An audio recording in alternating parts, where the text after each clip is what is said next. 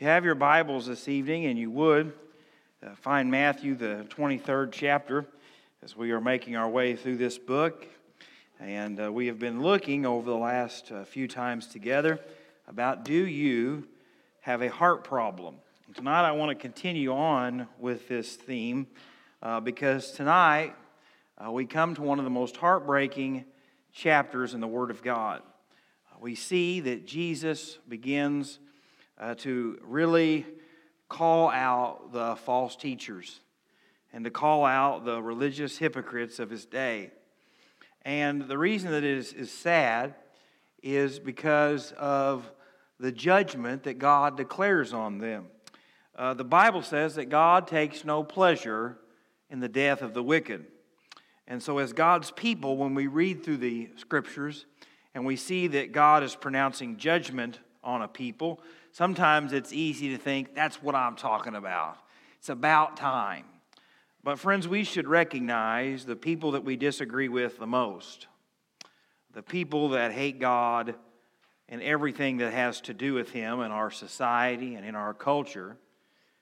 It should break our hearts. And it should break our hearts because one of these days, when they take their last breath, they will stand before a holy and perfect God and hear, "Depart from me, I never knew you." And if God takes no pleasure in the death of the wicked, and His judgments are right and perfect and true, neither should we.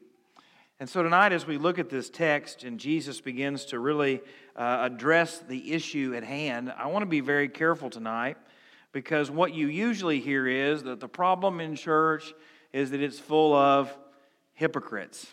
It's full of those people who act one way and talk another.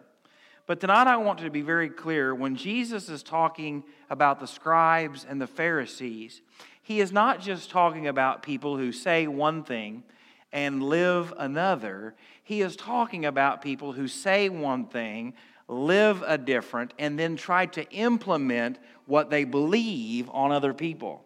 You see, friends, it's not wrong to have a belief system and to live it out. You ought to do that. You ought to know what you believe and in whom you believe and let that shape everything about you. The problem is when we as God's people say that we are pro-life, but then do not do things that reflect being pro-life. It's kind of like when we say we are pro-biblical marriage, but yet we do not live our biblical marriages out. It's kind of like when we believe in helping the poor and claiming to help the poor, but not helping the poor. It's not saying you're a Christian and you get cut off in traffic and say a word that you shouldn't say and then immediately repent. That's not being a hypocrite. That is being a fallen, sinful man. That's not having something happen and you lose your temper and then realizing I should not have done that. It's not being put in a difficult situation where you have an inappropriate thought or an inappropriate thing comes out of your mouth. That's not the same thing as what we're looking at tonight. And so tonight, as we talk about hypocrisy, be very careful that you recognize that it is a religious group of people who will not live the rules and rituals that they are trying to force on someone else. You say, Jake, how do we live that in a culture that hates God? Very simply, we practice what we preach. We live out our faith, whether it is in politics. You have seen politicians like Newt Gingrich, who I think the world of, talk about family values and contract with America and all of these things. But if you were to look at his private life, it has nothing to do and match up with his public life. And on the very other same side of the political aisle, you have the same thing over and over again. When someone says, I am a devout Catholic, and the Catholic Church teaches in the sanctity of human life, but yet your private life and public life don't line up. You see, the greatest danger that we face is not believing God's Word. That is the foundation that we build everything on.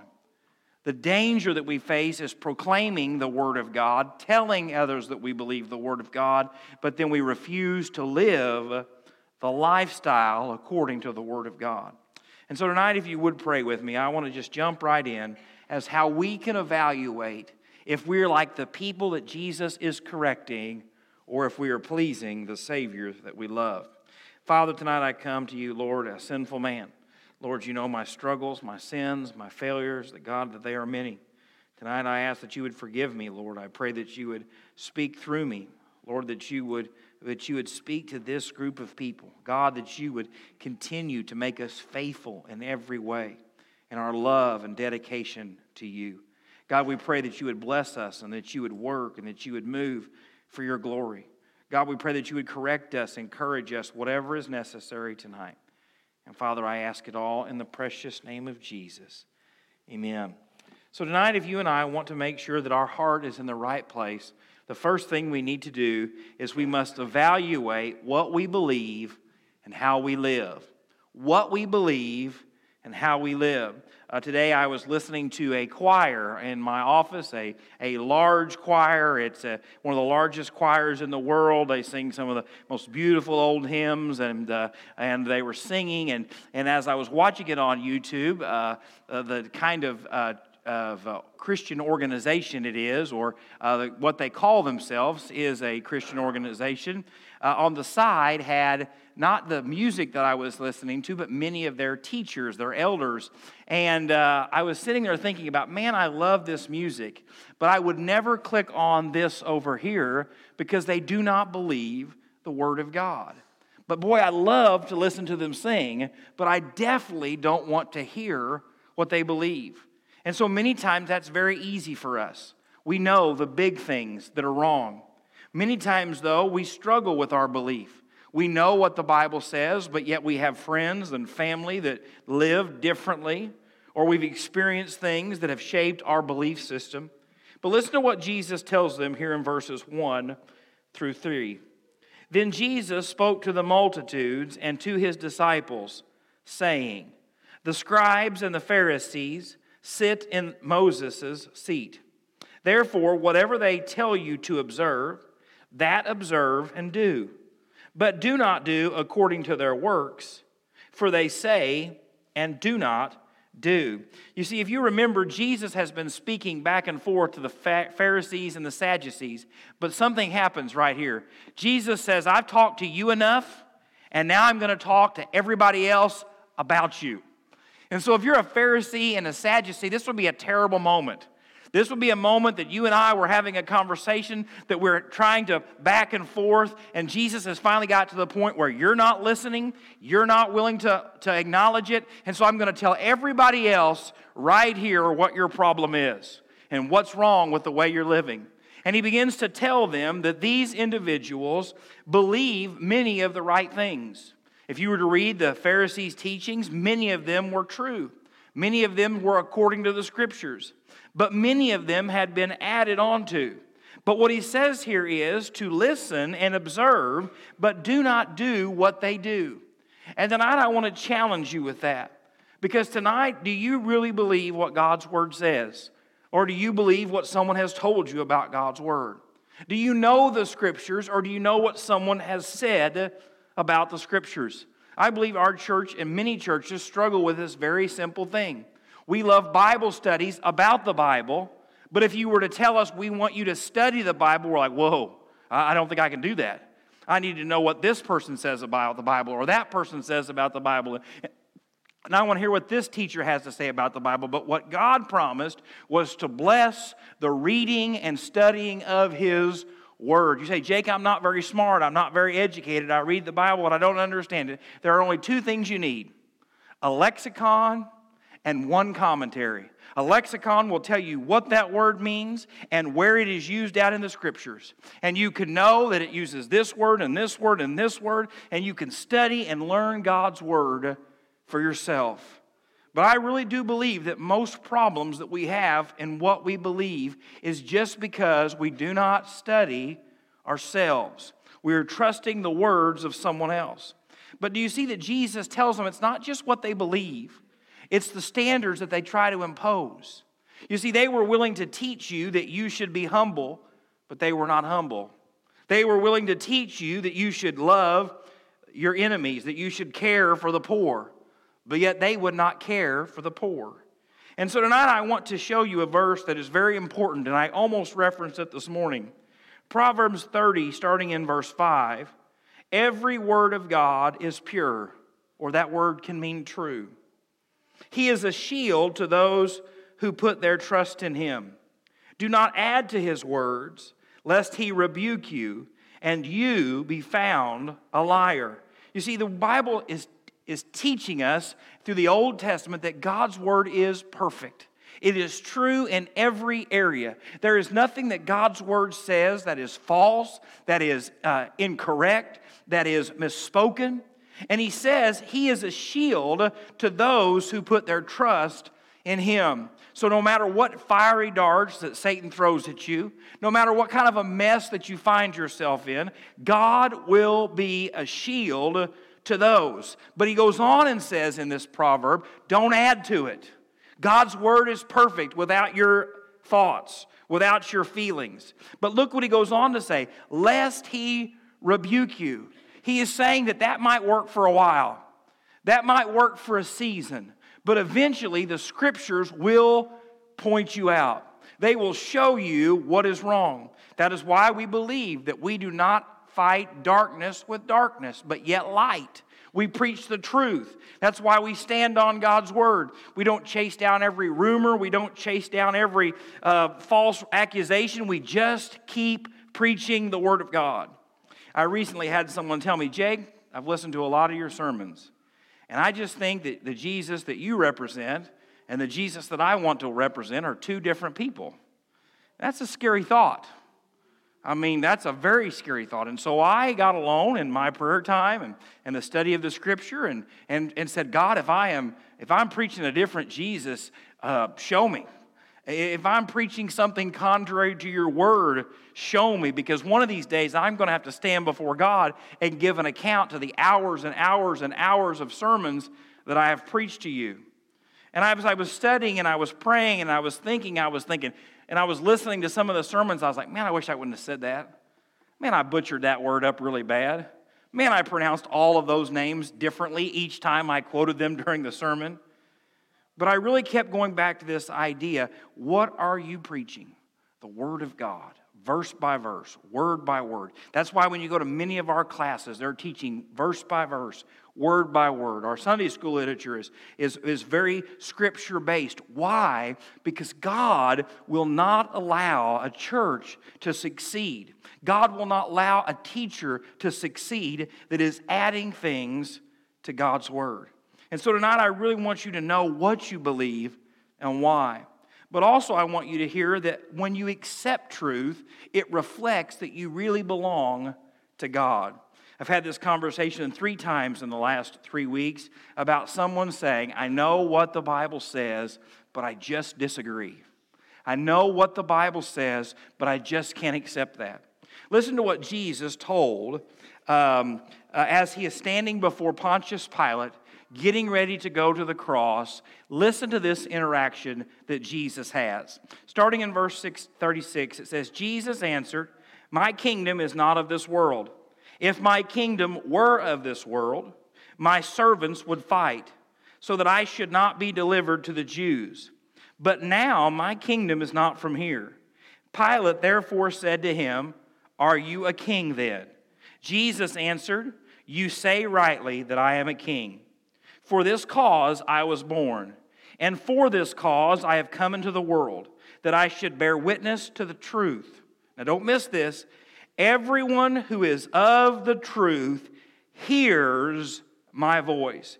Pilate said to him, what is truth? And when he had said this, he went out again to the Jews and said to him, I find no fault in him at all. Do not miss verse 37. Everyone who is of the truth hears my voice. You do not get to say, God, I want you, but I'm not going to hear from you. God, I want you, but I'm not going to submit to you. God, I want you to save me. I want you to redeem me. I want you to heal me. I want you to change me. God, I want everything that you have to offer. And then when God presents truth, you say, no, I don't think I want that part. You cannot have that kind of faith. That is not real faith. And so tonight I really want to encourage you to know what you believe and why you believe it and to stand upon it regardless of the cost. This week there was a new study that came out about the amount of people in America who believe the Bible to be literally true. That's what people like me, and hopefully people like you believe, that when God said He hung the stars, He hung the stars. When God said He created everything, He created everything. When He talked about fire coming down from heaven for Elijah, it's what happened. When the Bible is literally true, 20%, 20%, the lowest in history that they have done this study, is the belief that the Word of God is true. You say, Jake, what does that matter? Friends, if we do not have the same foundation, we cannot be on the same page. I cannot agree with someone, I cannot worship with someone, I cannot serve with someone who does not believe the basic, simple premise that God's Word is true. You see, it is unapologetic. We cannot compromise that God's Word is true, because everything I try to believe is based on the one truth that God said it. And if God said it, I believe it. And if God said it and I believe it, then I'm going to try to live it to the best of my ability. But if you and I have a disagreement over anything, and we do not have the same starting point, we will never be able to work together. Second thing I want to show you tonight, if you want to evaluate whether or not you have a heart problem, is we must evaluate why we do what we do. Why do we do what we do? Look here in verses 4 through 7. For they bind heavy burdens, hard to bear, and lay them on men's shoulders. But they themselves will not move them with one of their fingers. But all their works they do to be seen by men. They make their, here's one of those other words, phylacteries broad, and enlarge the borders of their garments. They love the best places at feast, the best seats in the synagogues, greetings in the marketplace, and to be called by men, Rabbi, Rabbi. Jesus is literally with them standing here, telling the multitude of people, you know what their problem is? They do everything they do so that you can see them. Everything they do is so they can brag and boast and set themselves to a place of authority. Now, I don't know about you. I've been called out for some dumb things that I've done in my life. Pretty embarrassing from time to time. It's amazing how your kids and people never forget your mistakes. But I don't know if I have ever been called out in that setting. Sitting there with multitudes of people, and Jesus Christ, the King of Kings and Lord of Lords, is saying, you know what your problem is? I'm not just going to tell you, I'm going to tell everyone sitting here. Now, I don't know about you, but I am glad that God does not broadcast all my sin and all my struggles and all my failures and all my fears to you. I do a pretty good job of that myself, but I cannot imagine what is going through their mind. And tonight I want to ask you one simple question. Why do you do what you do? Why are you in church tonight? Why do you raise your children in nurture and admonition of the Lord? Why are you faithful or not faithful? You see, these men had an outward love of God, but didn't love Him at all. They cared about what people thought of them and what people said of them. I was sitting next to a pastor a couple weeks ago as he was getting ready to do a funeral. And they always ask you as a pastor, what do you want to be called? And I figured my mom called me Jacob, that's just fine. Jacob is fine. And they're always like, you want to be called brother, reverend, pastor, bishop. Just Jacob is fine. That's fine. But they had put in the paper Reverend in front of his name. And as we were sitting there talking, nothing of it, the funeral home came up and he asked this question. He said, if you don't care when you put my name in the paper, would you not put Reverend? And I thought, that's kind of dumb. Why are you making a big deal of it, right? And he said, I just feel that Reverend is a title of reverence and respect and should be used for God, not man. He said, you can call me pastor, bishop, brother, whatever you want, but please don't call me Reverend. As I sit there for a while, like I should have for longer, and I thought, that's the first time I've ever heard that. He's like, well, it's just a personal preference. It's something that's very important to me, and it tries to keep me humble. And I sat there for a minute and thought, that's a pretty good thing. I like that. And he's like, well, I don't really care if you like it or not, but thank you. I'm like, well, okay, be that way then. But it was just this idea. And friends, there will be people that will serve in this church and every other church that love the recognition. They'll only serve when people are watching. They'll only be here when it's about them. You say, Jake, that's pretty bold coming from you when it's always your sermon that's being preached. It's always your lesson that's being taught. And friends, it's something I have to ask God every single day. Lord, do not let me make it about me. Lord, don't let me be focused on my glory and not yours. Listen to what it says in Proverbs chapter 16, verse 2. All the ways of man are pure in his own eyes, but the Lord weighs the spirit. Now, I don't want you to miss this. This word for all, it means all of something or every part of something. It's a wonderful word. I love to quote it when it talks about do all things without disputing and complaining.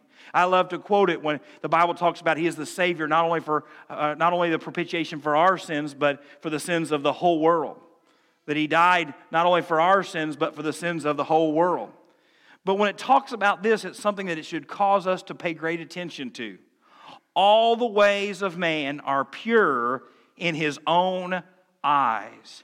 If you are not being led by the Spirit, there is nothing that you will do that you will not justify as being right. Now, don't miss that tonight. If you are not being led by the Spirit, there is nothing that you will do that you will not justify as being okay. You say, well, not me, Jake. I know that some things are wrong and some things are right no matter what. The Bible says all the ways of man are pure in his own eyes. All means all. You say, well, Jake, I would never do certain things to certain people, or I would never hurt people this way, or I would never do this, or I could never do something like that. Under the right circumstances and without the leadership of the Holy Spirit, you absolutely could. That's what God says here. But look what it goes on. It says, but the Lord weighs the Spirit. The greatest need you and I have as believers of Jesus Christ is to get along with God, just like we had this morning during our time of observing the Lord's Supper. It says, Lord, here I am, search me.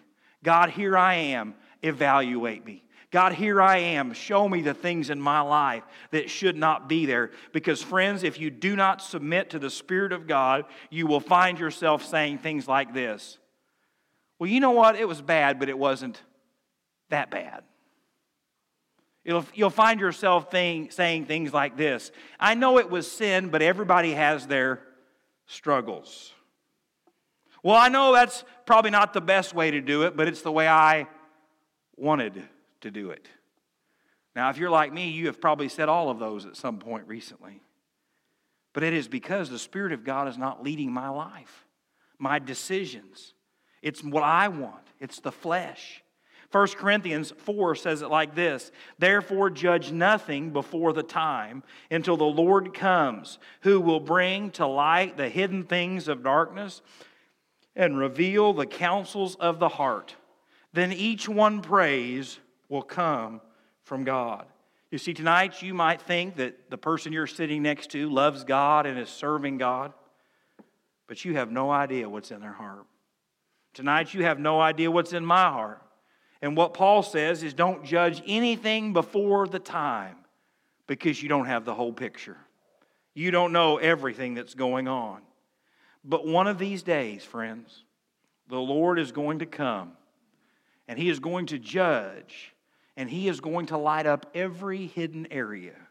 He's going to reveal every whispered conversation. He is going to point out every wicked thing done in the secret. And this word here reveals the counsels of the heart. It reveals the motives of why you've done what you have done.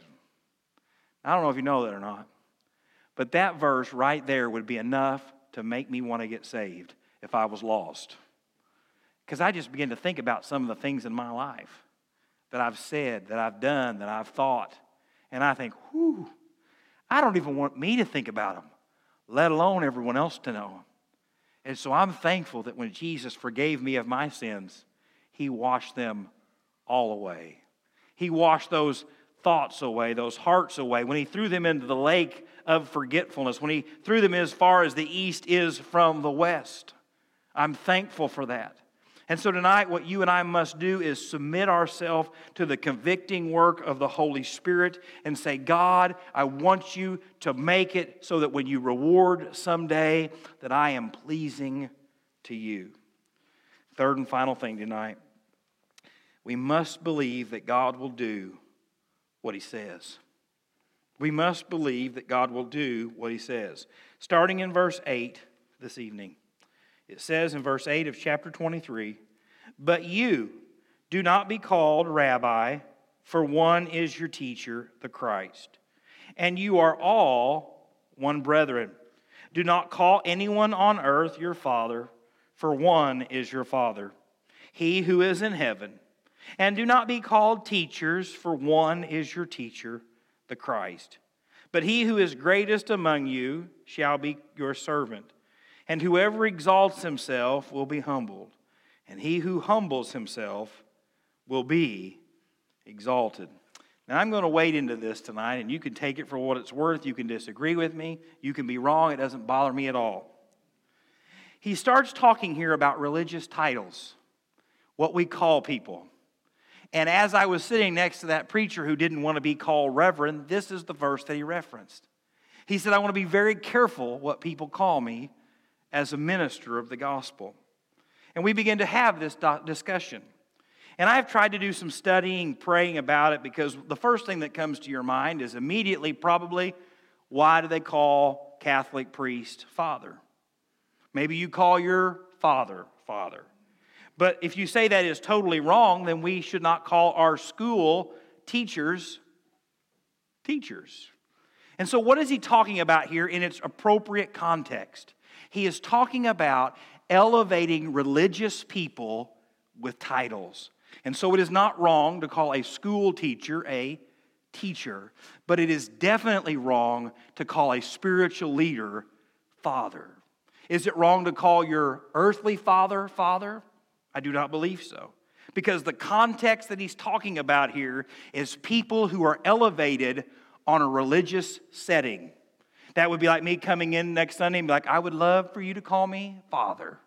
You should say, I don't know what you're smoking, but it ain't happening. You'd say, well, I would like for you to call me the greatest teacher that you've ever heard. You should respond in kind. Why? Because it is meant to boast and to brag about the ability of the person that is serving God. And what Jesus says is, don't get caught up into that nonsense. Don't get caught up into titles and to all these things. I've heard some of the best preachers that I've ever heard who never even graduated high school.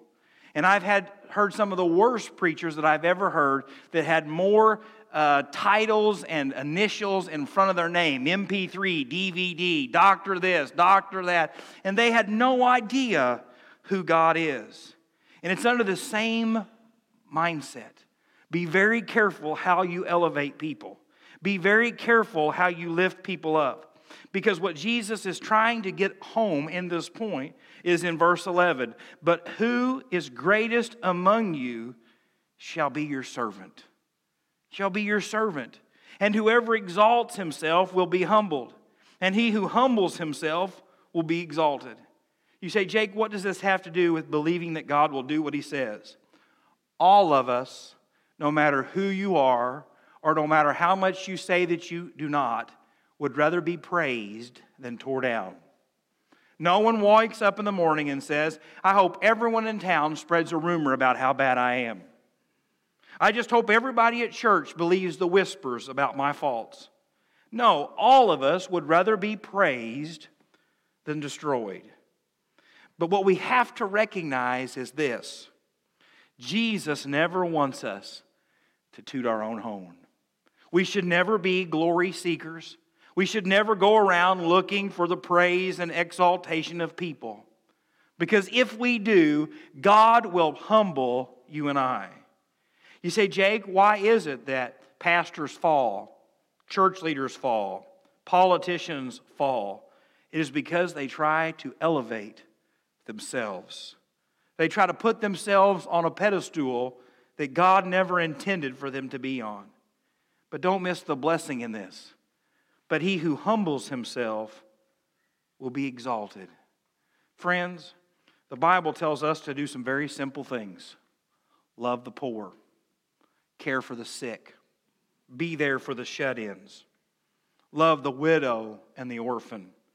Church can get all about how great the music is and what kind of light show they can have and all the programs that they can have and the facilities that they can have. And it can become this massive, fantastic production that everybody wants to go to and everybody wants to be a part of. But you know what that means to me? Zilch. I want to know if you're willing to go visit someone at the nursing home who has no family. I want to know if you're willing to pass out food to the food pantry families who can't supply food for their children. I want to know if you'll go build a wheelchair ramp for someone who is just trying to stay out of the nursing home for the people that they love. I want to know if you're willing to go build the sick, care for the orphan, be there for the widow who's lost her husband. Those are the things that God honors. Those are the things that God elevates. The world doesn't care about it. The vast majority of churches don't care about it. But that is what God honors. That's right, I appreciate that, amen. That's why I always get lectures when I talk to pastors. Jake, at some point your church is going to get so big that you can't go visit the sick. Someone else has got to go do it. Then you can find someone else.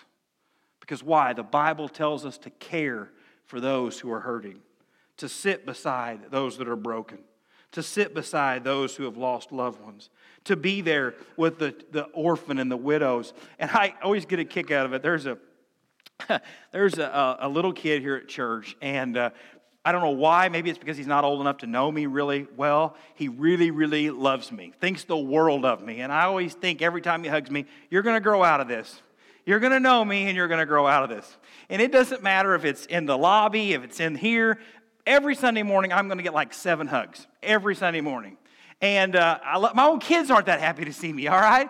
And someone was trying to talk to me in the lobby today, and I was busy. I was bent over just trying to make sure my pants didn't rip. And I was down here like this talking to him, and I could tell someone was really patient to talk to me, and they really wanted to talk to me, and they really wanted to talk to me.